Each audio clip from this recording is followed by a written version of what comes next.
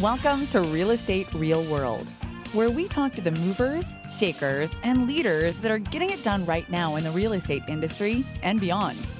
Your host is Marguerite Crispillo, and she started this podcast simply to talk to cool people about what's really happening in this crazy roller coaster ride of real estate. Be sure to subscribe on iTunes and stay up to date on the newest stuff by adding yourself to the list at www.realestaterealworld.com. Now your host, Marguerite Crispillo. Hello, everybody. It's Marguerite Crispillo, and welcome to another fabulous edition of the Real Estate Real World, where we get to talk to all of the interesting, amazing, and fascinating people, just like my very special guest that I have here today, Ryan Lundquist. Hi, Ryan. Hey, Marguerite. How are you? Good. So we're laughing a little bit because this is the third time's the charm, and I love to tell people about our screw-ups as well as our successes. And so the first time we tried to record, I couldn't get any sound. We were having all kinds of issues.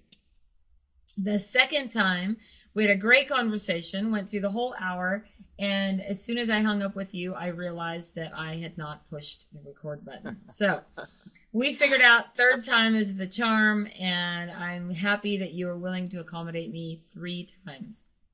Oh, absolutely. And are you sure it's recording? I am sure. I've checked, double checked. We can both hear each other. We should be all good. I can see your smile. So yeah, we're good. So let me tell you guys a little bit about Ryan. I'll give you some info on his bio. Ryan Lundquist is a certified residential appraiser in the Sacramento area. His clients include homeowners, real estate agents, governmental agencies, attorneys, and lenders. Ryan runs a Sacramento appraisal blog, which I happen to have up right now, which is a top-ranking appraisal blog in the United States. Ryan has been seen multiple times on CBS 13, quoted in the Sacramento Business Journal, Sacramento Bee, and various other publications. Ryan is the chair of the Housing Opportunity Committee with the Sacramento Association of Realtors and also is a board member of the Real Estate Appraisers Association of Sacramento. And Ryan won the Affiliate of the Year Award in 2014 from the Sacramento Association of Realtors. Welcome, welcome. Thanks for having me. Really appreciate it, and I'm looking forward to this. Yeah. So you run an appraisal blog, which I think is pretty awesome. I have it up on my screen right now, called Sacramento Appraisal Blog.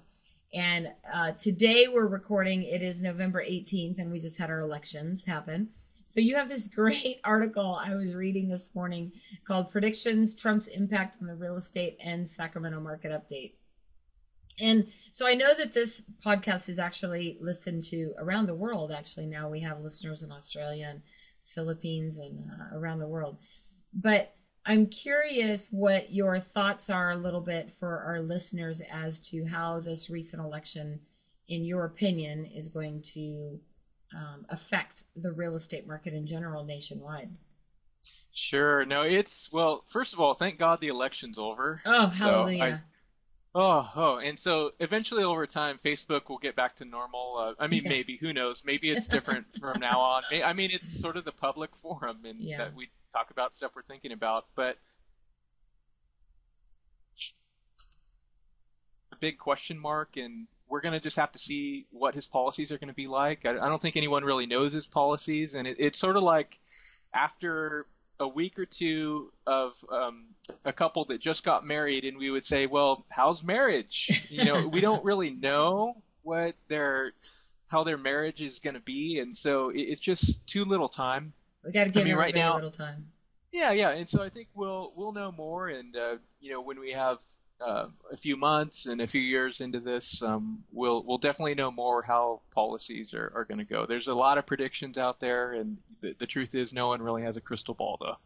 Well, I do know that many of the predictions, especially coming from the Lending Institute, has to do with interest rates and the odds of interest rates rising, which, of course, if interest rates rise a little bit. And, so I have to say, when people complain at all about the interest rates, we bought our first house in 1994, and the interest rate was 10%. Yeah. And we were thrilled to get it. Like, we were so happy to get 10%. It was a seller carry. And so people, when they complain about the interest rates going from like 3.5 to 4, I struggle with that, But it definitely can affect people's purchasing power. Absolutely. Yeah, and if people are strapped already, and I think that we're in this place with real estate where values have risen, and we're in this place where we haven't seen as much wage growth, and where the economy is coming along, but maybe not where we would like it to be. So an increase in interest rates could end up being a bigger deal. And so a minor uptick might not be that much, but we do hear buyers going, "Oh my gosh, it's a little bit higher now." And but will that really make a difference? I think time will tell, but obviously if rates went up to 5.5%, then that would make a huge difference, because then that's where you start to feel it in the wallet. If it went up immediately to that level, that's what I'm saying. Well, and so what that could potentially do, well, two things happen, at least in my history of seeing, is that if the interest rates start to bump even a little bit, people start to get nervous and they jump off the fence, right? Thinking, well, if interest rates go higher, I could be priced out of the market. So it does get some of those people who've been waffling back and forth. But I think the biggest thing that I seem to be hearing lately, and I've been hearing it more even in this last week, is that a lot of people seem to think that REOs are coming back. Yeah. And what is your thoughts on that? Well, do you remember so the REO wave came in a big way, okay? 2007, 2008 happened. First quarter of 2009, we had over 70% of all sales in Sacramento County were REOs, over 70. I mean, that's amazing. That was sort of like the market where you walk in and then it was the market of the beeping alarms, because, the batteries are going dead. The house has been vacant for so long, and kind of a sad time. But, right now we're at 2% of all sales are REOs. Mm-hmm. And so we have really bottomed out. That you can't get too much lower than that. And so, and same thing with short sales. And so are they coming back? I mean, I remember when sort of the REO wave started to be dealt with, and then there was this promised wave. Even all the asset managers were saying, "Oh, it's coming. Yeah. But then it never materialized. And so all I can say from a stats perspective is that it's not here. And so we aren't seeing them show up to the market on MLS. If there are some and they're being purchased by institutional funds off the books, I mean, that's another thing, but they're not at least hitting the market. And so not yet anyway, not that I'm seeing. And, so it's interesting that you say that, because, I was doing a lot of REO during that time. And so I remember everyone saying it was going to get worse and worse and worse. And, that all of this, what did they call it? Shadow inventory, right? Exactly. Shadow inventory. That was the buzz. And I think I heard that for 10 years, like, when is that shadow inventory going to go away? And the truth is, from what I saw, is a lot of that was sold off the books. So it never even hit the streets. Yeah. Yeah. And I think then too, I mean, we always have these ideas. Here is what the market's going to do. Here's what's happening. But at the end of the day, we have to remember to look at the stats too. What do the stats tell us about how much cash is in the market right now, or how much FHA or VA conventional? How long is it really taking to sell? What are values doing, going up or down? And so, sometimes I think we have these ideas in real estate, and let's start to look at the numbers just to see if the numbers tell the same story. So let's switch subjects a little bit, because I want to talk a little bit more about the appraisal process. Is that I think most, at least real estate agents, completely understand the real estate process, right? Like, how do you guys actually determine value? I know we had a great comment in our Facebook group. I have a great Facebook group called Real Estate Success Strategies and Accountability. And Edgar asked the question, well, I'll let you say. The question had something to do with how come appraisals are different on refis and purchases. Yeah, so first, Edgar Sanchez, he's a great guy. He knows his stuff. He does a really, really good job. I recommend him.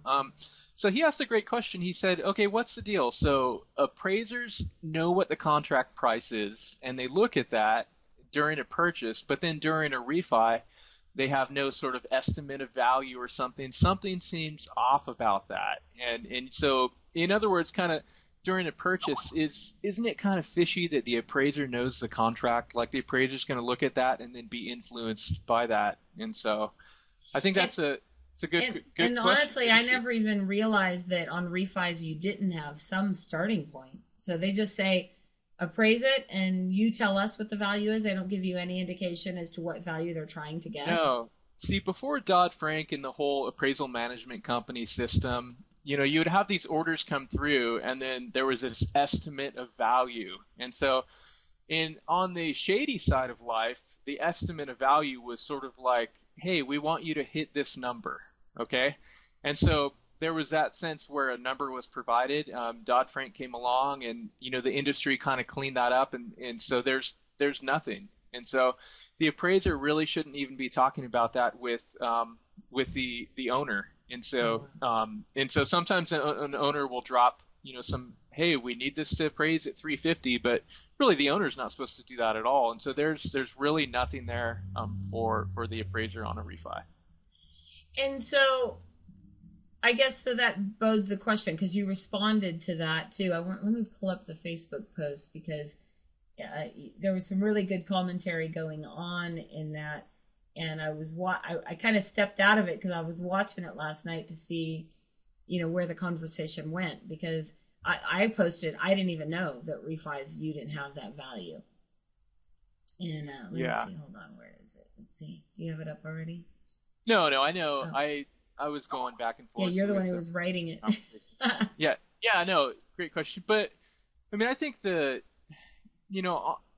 in some cases it seems like it's fishy, but here's the deal. Fannie Mae wants appraisers to look at the contract. They want appraisers to analyze the contract. And sometimes in the contract there's some valuable information. Sometimes it tells us a little bit about value, about repairs, about, you see this offering history and you see it get bid up, or you see why it was bid down. And so sometimes I think there's some valuable data there. But even if appraisers didn't look at the contract, appraisers would have MLS. They would see the listing history. And so they would see that the price has been reduced and where pending status came in. And so there is this point that appraisers would consider with the subject. And there's also all the points with the comps. And so, I could see where someone says, isn't it a suggested value? And, I'd say in some senses, yeah, it probably is, because the lender's asking the appraiser, should we make the loan on this property? And so I would say that in that regard, it's probably critical for the appraiser to understand the numbers. But then the question becomes, is it fishy if the appraiser brings the value in right at the contract price? And so I know Matt, he's a great loan officer, and he was kind of like, oh, it's a coincidence. It came in right at contract. Yeah, that's what I was seeing there. And I think a lot of us feel that way. I think even when I started as an appraiser, I just felt like, is there something fishy going on here? But I think the more I've grown in real estate, the more I see is that there's a reasonable range of value for a property. There's no such thing as one specific value where we would look at something and say it is only worth this hyper amount. It can only sell for this amount, okay? Because the market's not that sensitive. And so really we might look at a property and think, guy, it looks like it could really sell between 340 and 347, okay? That's a pretty tight range too. When something's really exclusive and a very high-end listing, I mean, that range might get a little larger. And so if the appraiser is looking at the market going, okay, this property's in contract at 343.5, and it looks like comps are 340 to 347, and there were 3 offers at list price, then I think the appraiser's doing a great job to agree with the market and say this property's been vetted on the open market, and yeah, who am I to reconcile value to 341? Right. It's been vetted on the market, and oh no, it's 341, because the market is so sensitive that I'm bringing in the ultimate truth where it's just going to come down a little bit lower. And so as long as there's support for that, I have no problem reconciling it right there to say, hey, seller and buyer did a great job. This is a good and reasonable price. If it's too low, the appraised value really should be higher. Now, if I'm just hitting the number, so to speak, making the deal work, I'm not really being an appraiser. Then I'm just a deal enabler. And I think we forgot that when the housing bubble burst. And appraisers aren't supposed to be deal enablers. They're supposed to be a neutral party. So big Well, difference and there. at the end of the day, though, would you even say that they're neutral because they are really paid for by the buyer, hired by the bank, and it's really the bank wants to justify whether they're going to loan or not. So in a way, it seems like it's a little bit of a it's not really neutral per se. You've been hired by the bank, right, to determine that value. Yeah, so you've been hired by the bank and you know about the property, but you're supposed to be unbiased in terms of you want the best deal for your buyer or for your seller.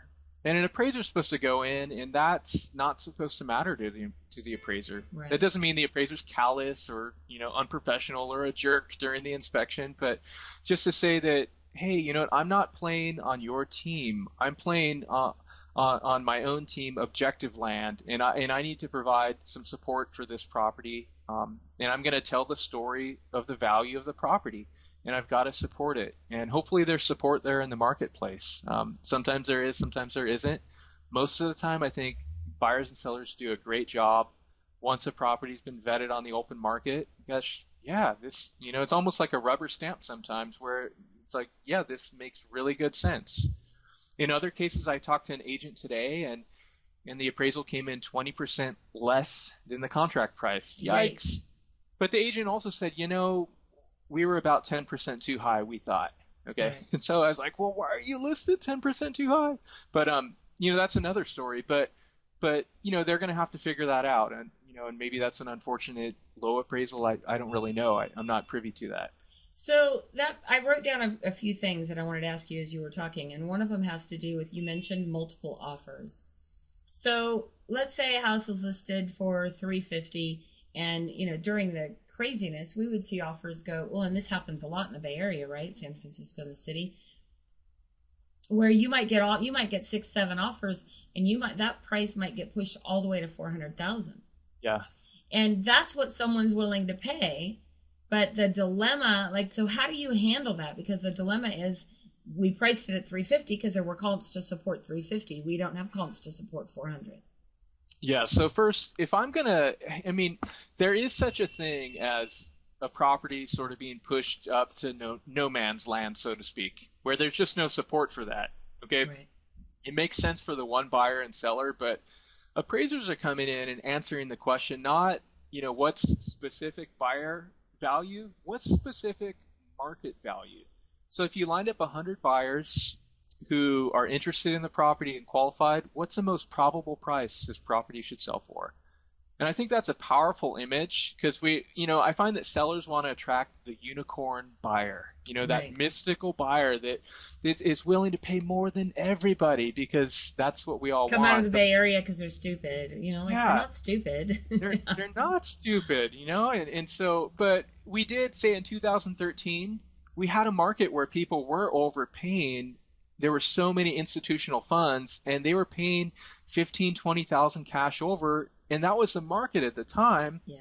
Right now, the market's not really like that, though. But I feel like sellers are trapped in that 2013 mentality because that's sort of maybe what they've heard through the grapevine. And so, multiple offers, it can sometimes say a lot about value. And agents should communicate that really clearly with appraisers. We had this many offers at this price level.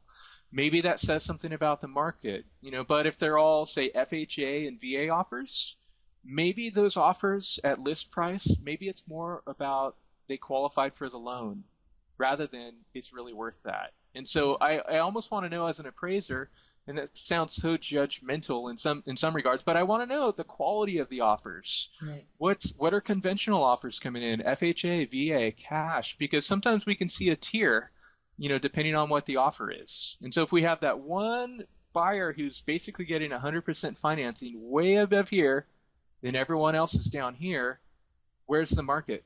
Is it with the one buyer? Yeah, or is the market really right here? Where are the comps? Where are the listings and the pendings, everything getting into contracts? So that's the question we have to ask. That's where we see value in the current market. Say if the market started to decline, we would see the decline in the properties that are actually getting into contract. So yes, we pay attention to sales, but we're going to see the market moving here. In a market that's moving up, we're seeing upward movement with properties that are pending at higher levels. And so sometimes we don't have sales that look like they can necessarily support the value, but if the market's moving up, we look to the pendings and we can adjust the sales up. And so, because that's just how markets move. So that takes me to the next point, which talks a little bit about, you were talking about the market going up and down, about seasonal markets, right? I mean, real estate for the most part does appear to be a pretty seasonal, seasonal, tough time with that word. Got it. Seasonal industry, right? And I think less so here in California than maybe some of the other states, but definitely there's a time of year where things seem to sell more than the other times of year. Yeah, no, absolutely. And I think that I came into real estate and no one ever told me about the seasonal market. And so I had to learn these things. And well, how does the market normally behave in November? What does it normally do in December with volume, with inventory, with prices? And so I think that a lot of us come in and we never know these dynamics, and there's something that we have to learn over time. And so, I have graphs every single month on my blog, and it's so powerful. It's powerful for me to create them every month, just to be able to see the market visually, and you see the prices, during the spring, they're going up, and then they begin to soften, midsummer, and then they slough off. And then sometimes when it sloughs off, we go into freak out mode in real estate. The market's crashing, and eventually we hear it every August, right? Around August, it seems. We do. Yeah. And so without fail, 2013, 14, 15, and 16, we've had this market that begins to soften, and then people are like, bubble 2.0, the shift is here, and it's all going down. Or they'll say, oh my gosh, days on market, it's taking longer to sell. And then I would just stand back and say, it takes longer to sell every single fall. And I have such a respect for the market, and I'm not this big data geek, Doogie Howser, but I love the story that it tells, though. When we're looking at the numbers closely, then we can go, oh, this is how the market normally behaves. And so when we get in touch with that, it's powerful because we can give really good advice to our clients. And it's not to say that the market won't eventually crash, because it will. Markets go up, they go down. Okay, but sometimes what we're saying is that the market's crashing, it's turned, but if we're eventually going to be right if we say that every single year. But in the process, we have to ask the question, are we losing credibility? Are we losing street cred with our clients when they can look back on our Facebook posts and we told them the market was crashing 2 years ago? And then we told them that last summer. Yeah. And we say it now. And so what's the answer there for communicating well with clients? What do we tell them about the future when we can't predict it? Well, it's hard because what comes to mind as you were saying that was I was thinking back in 2005. Okay, so it was 2005, August of 2005. I put a house on the market, and 2 weeks later, that house was still on the market. And I remember thinking, that's kind of weird. Did the winds change? Something, now obviously I was not in any mode to predict anything, nor did I have any clue of what was to come. But I remember vividly that being August of 2005, that happening. And then I had a manager of a large bank come to me and say, hey, my bank is looking for some of the top agents. Will you fill out this REO application? And I was like, what? And he goes, yeah, fill it out. I'm like, yeah, okay. And I put it on my desk and I shoved it aside. And about a month later, he's like, can you please give me that application? We really need it. Yeah. He was hounding me, right? Which is complete opposite of what everyone else was thinking. I turned in that application, and the day before Christmas, I got 5 properties assigned to me from the bank. Yeah. And I was like, wow. What, that was just crazy. I had no idea what was going on. And that, for me at least, was the very beginning of the REO crisis. But for the most part, many people didn't see that coming on for another year or two. You said that the bottom of the market was what, 2009, 2010? 2012, very beginning. Yeah. It reached bottom. But it began to burst in the summer of 2005. Right. But it began to really burst in 2007, where everything unleashed. Yeah. So. But So it it's was almost like, it and I took a remember, little while. and the funny thing is I remember during that time, meanwhile, I'm getting properties and I'm like, and I had learned to start, I had to do broker price opinions then, right? So we had to run stats on everything. And up until that point, I had never run statistics. I'd never even read the statistics, you know, I mean, we never really had to. And so I started running these stats and I'm seeing what you were saying about how, you know, 70% of the market was REO. Well, at that time it wasn't, but you could watch it creeping up each month. Like every 2 weeks when I would redo the stats, those numbers would change. I was like, wow, this is going big. And I saw that so much sooner than most agents and I'm not saying I was any better or anything. It's just, I was looking at those stats and that's this huge value of looking at those numbers. And that's really what I wanted to get across is that you post that stuff on your blog all the time. And up until that point, I had never even looked at them, was oblivious to it. And those numbers are really a predictor or some sort of predictor in a lot of ways of what's going on in the market.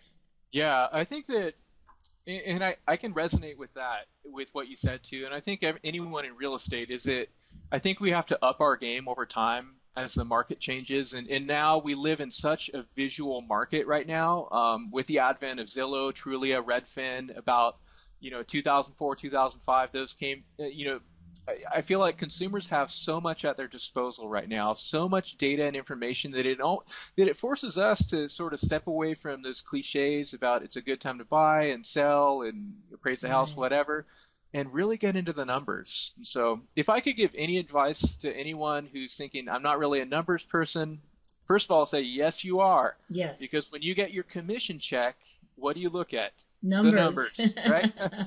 Okay, but on a serious note, just ask yourself this question: what does the market normally do this month? And ask yourself that every single month. And then start to maybe pull some of your own stats. You can look at trend graphics, look at my blog, look at other sources that you think are good for data. But ask yourself that question, because in that way we can sort of assess, well, is the market doing something normal here? Like, is it shifting? Should we be concerned?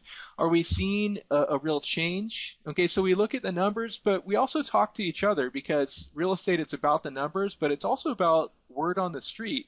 Yeah. I'd say, wow, what's going on? This property is no longer selling. That's really weird. Yeah. Getting calls from the REO asset managers. And so you could see I think sometimes we pick up on market dynamics, not just by these hardcore stats, but I think the word on the street, sharing information. But I do still think, in the midst of everything, that I think that we don't give the seasonal market enough respect. And so I think that in many cases we're not in tune with it as much as we could be. And so I hope that doesn't sound condescending or anything, but I just feel like in real estate there's a lot of room for growth, so that we can even price properties correctly, because we know that the market is a little softer in this time.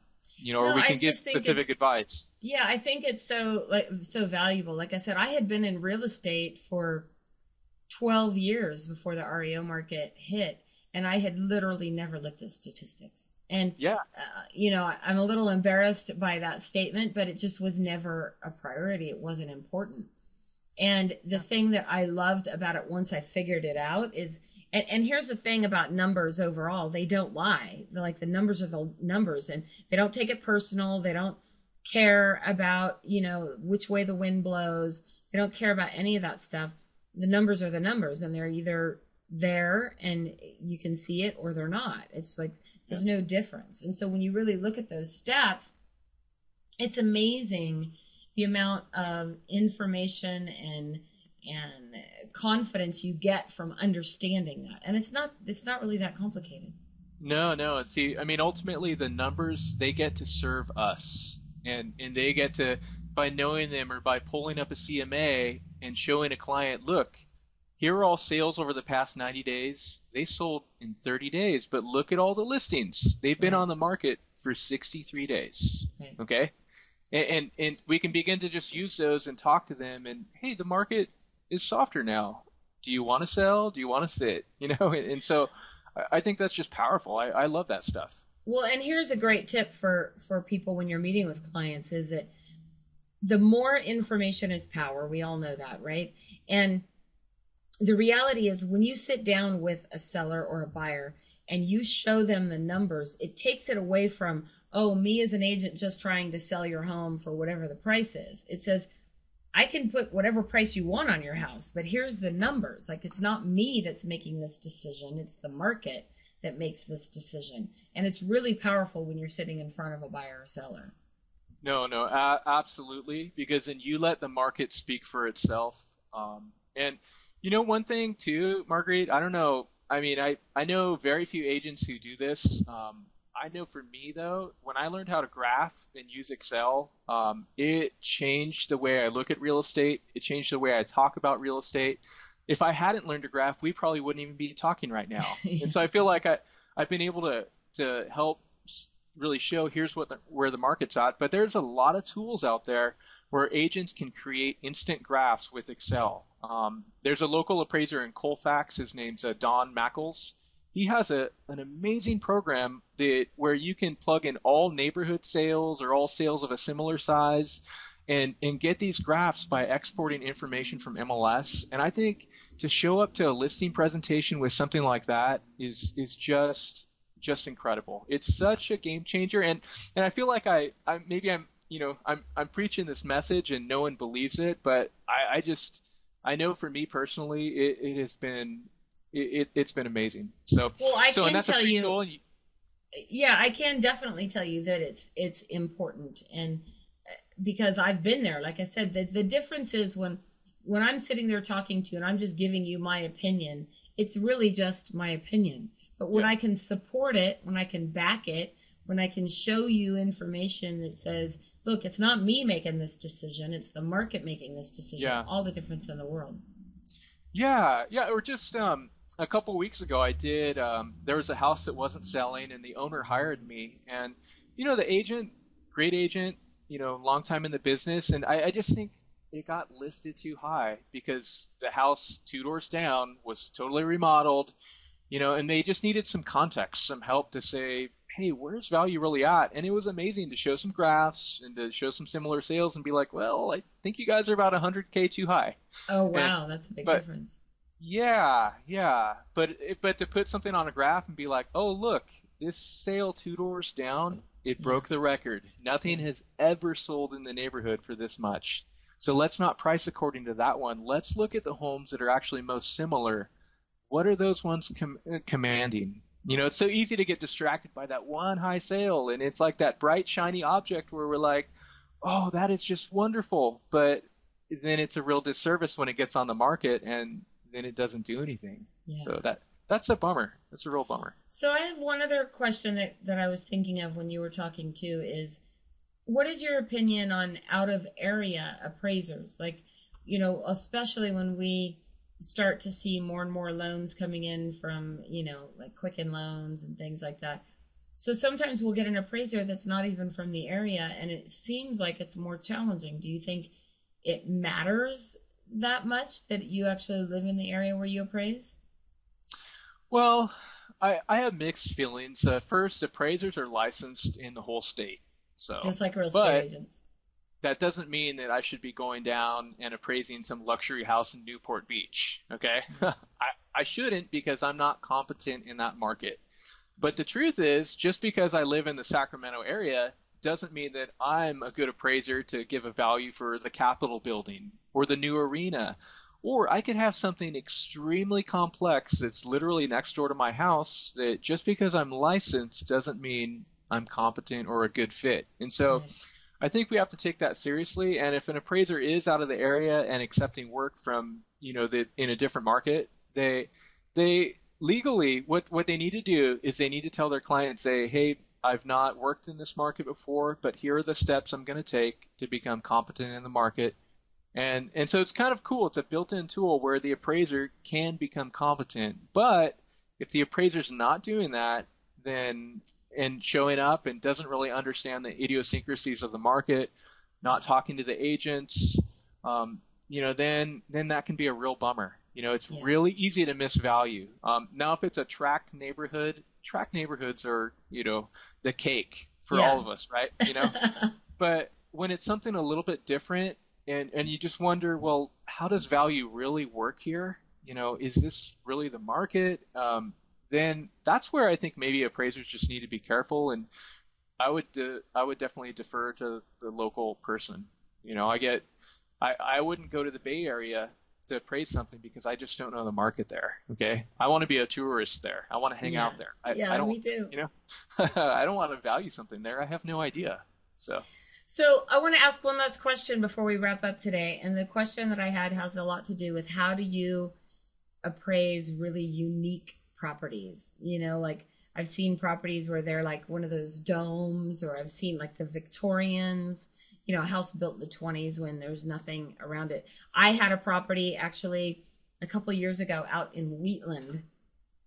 And it was a custom home. It was on Oakley Lane, and it was actually ended up being the highest sale in the entire town of Wheatland.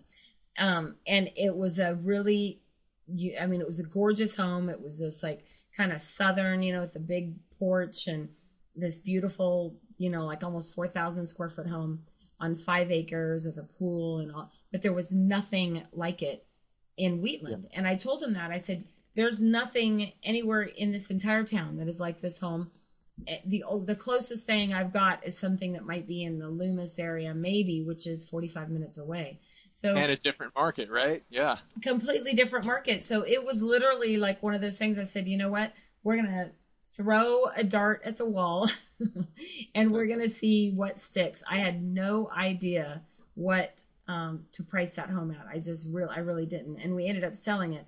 But it took a while to sell it because we didn't have any. The agents kept calling me, well, do you have comps? I'm like, nope. So what do you do in that type of situation? You just decline the order. Let someone else do it. No, I'm just kidding. Sort of. Yeah. That's what I think is humbling about real estate, first of all. And, I talked to an agent and she said, hey, I have never had any trouble with my values. And I was like, really? Wow. I have. What do you know? Maybe you can mentor me. That's like that agent who says, I've been around 20 years. I've never had this happen. No, because that's why it's humbling in real estate, because there's always something new, and there's always, this property that's a square, and how do we fit it through the round peg? And so I think that we have to just ask a lot of questions. Sometimes it's a matter of, what is similar. Let's look through years and years worth of sales in the Wheatland market. Let's look back in time, and can we find anything similar? And then, can we find anything similar in surrounding communities? And I don't do much in Wheatland. I have before, but, in Sheridan or Lincoln or, we've got to find something similar to paint the story of value. And if we find something similar in a different community that commands a price premium, we can always deduct for that. If we find something similar in a community where prices are lower, then we can give it a bump up for location because Wheatland maybe is superior. And so, one thing that's golden is if the subject has sold before on the open market. And we have archives in MLS. If it sold in the year 2000, I can look back and ask the question, how did it really fit in the market at the time? What did it compete with? Of course, it could have sold for too high or too low. But I did one where it had 3 previous sales, and I was able to look at those 3 sales and really kind of establish here's how it fits. And that was really powerful. So we can do that. But I think also the questions we have to ask is, where's the bottom of the market and where's the top of the market? Okay, in any neighborhood or location we're at, is it, because what would people pay in Wheatland for this property, before they move over and say, you know what, we're going to scrap this and we're buying in Loomis. Mm-hmm. And so there's this threshold that I think buyers are going to consider, and we have to look at that. And so when we have that 6-bedroom house in a $200,000 neighborhood, it's twice as big as everything, is it really going to sell for twice as much? Yeah. Let's try to find some comps if we're lucky. Let's try to find something in a truly competitive neighborhood if we're lucky. But let's also ask the question, where is the price ceiling? Because we're probably going to see buyers move on at some point to something else that they would think of as superior. And so I think that's the fascinating part to me, but that's the humbling part. And it just reminds us there's no such thing as a quick 5-minute comp check. No. For you or for me. You know? Yeah. And we struggle with that. And it's cool because then when I'm struggling with something, I can reach out to agents and say, hey, I've got this really weird one that I'm appraising. Can I ask you for your feedback? Okay, I'm going to have to make my own decision, let the research speak, let the market speak, but I've got to reach out to professionals who work the area that I trust, that are knowledgeable. And it just shows, that's why it's so important to talk to people, to build relationships, even for agents to build relationships with appraisers, just so they can call and say, hey, I can't wrap my mind around this. Can you help me? So. Well, and I will say that has been a huge benefit of getting to know you, Ryan. And, I try to refer you whenever I can, because it does give me somebody to go to or a resource to say in a situation like that, what the heck, what am I going to do with this particular, property? Like I deal a lot with country properties. Yeah. Yeah. And, country properties and estates that are so different. I think we talked about this on our non-recorded version about a property that I went to where it's a really unique property, beautiful custom home on the top of a hill. It's got the big power lines, that go, but it's got these gorgeous views. It's on, 10 acres. So it's like all these different things that you're trying to kind of patch and piece together to come up with value. And I did the same thing with them. I said, you know what, we're going to throw a dart at the wall and we're going to see, what price works. And if we start to get interest and offers, we know we're in the ballpark. If we get none, we're probably not in the ballpark. Yeah. And I love what you said. I mean, I think that sometimes some of the best real estate advice is to say, look, here's what it looks like the numbers are saying. Here's what looks like a reasonable range, but we're going to test the market because the market's going to speak to us, and just respecting that. So can I share real quick? I had a property that I appraised. It was just a really weird, very, very cool one. It actually cost an extraordinary amount to build, but I gave them a value before it went on the market, but I also talked about a range, and I gave them this range of of $200,000. Wow. And that seems crazy, but I said here's a value at 1 point something, but here's this range, and it's an unknown how the market's really going to respond to this. So you might want to consider being serious about accepting an offer within this range. And of course, it was priced way higher, sat on the market for a long time, then came down, and it sold within that range. And so I think that it just reminds us just to respect the market, and that we don't and we can't know everything, and there's no such thing as here is like the fine value. But here's a reasonable range, and hopefully we can whittle it down. In most cases, it's $1 to $1 million. That's not a good range. Let's get it tight if possible. But on the weird stuff, we might have to just go out a little bit and say, look, it looks like the top of the market is right here, and there's just something so respectable about that in my mind.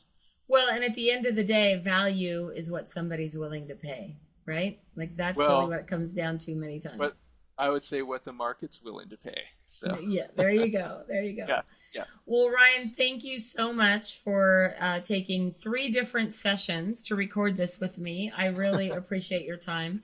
It's always a pleasure to talk to you, and I know we've gotten to speak together at an event in the past. That was a lot of fun. So look forward to doing some more of that. So have a wonderful Thanksgiving. Again, I know we're right here right before Thanksgiving. This will probably air next week. So right on. For those of you listen, I'm really thankful for you and your time, and I appreciate you being here today.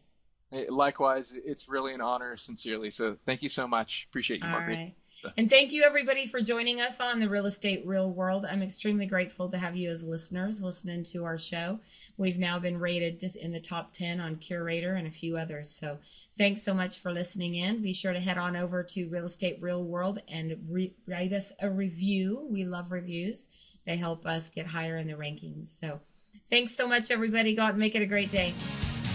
Thank you for joining us today on Real Estate Real World, where we talk with masters and leaders in real estate and beyond on how we can raise the bar in our industry.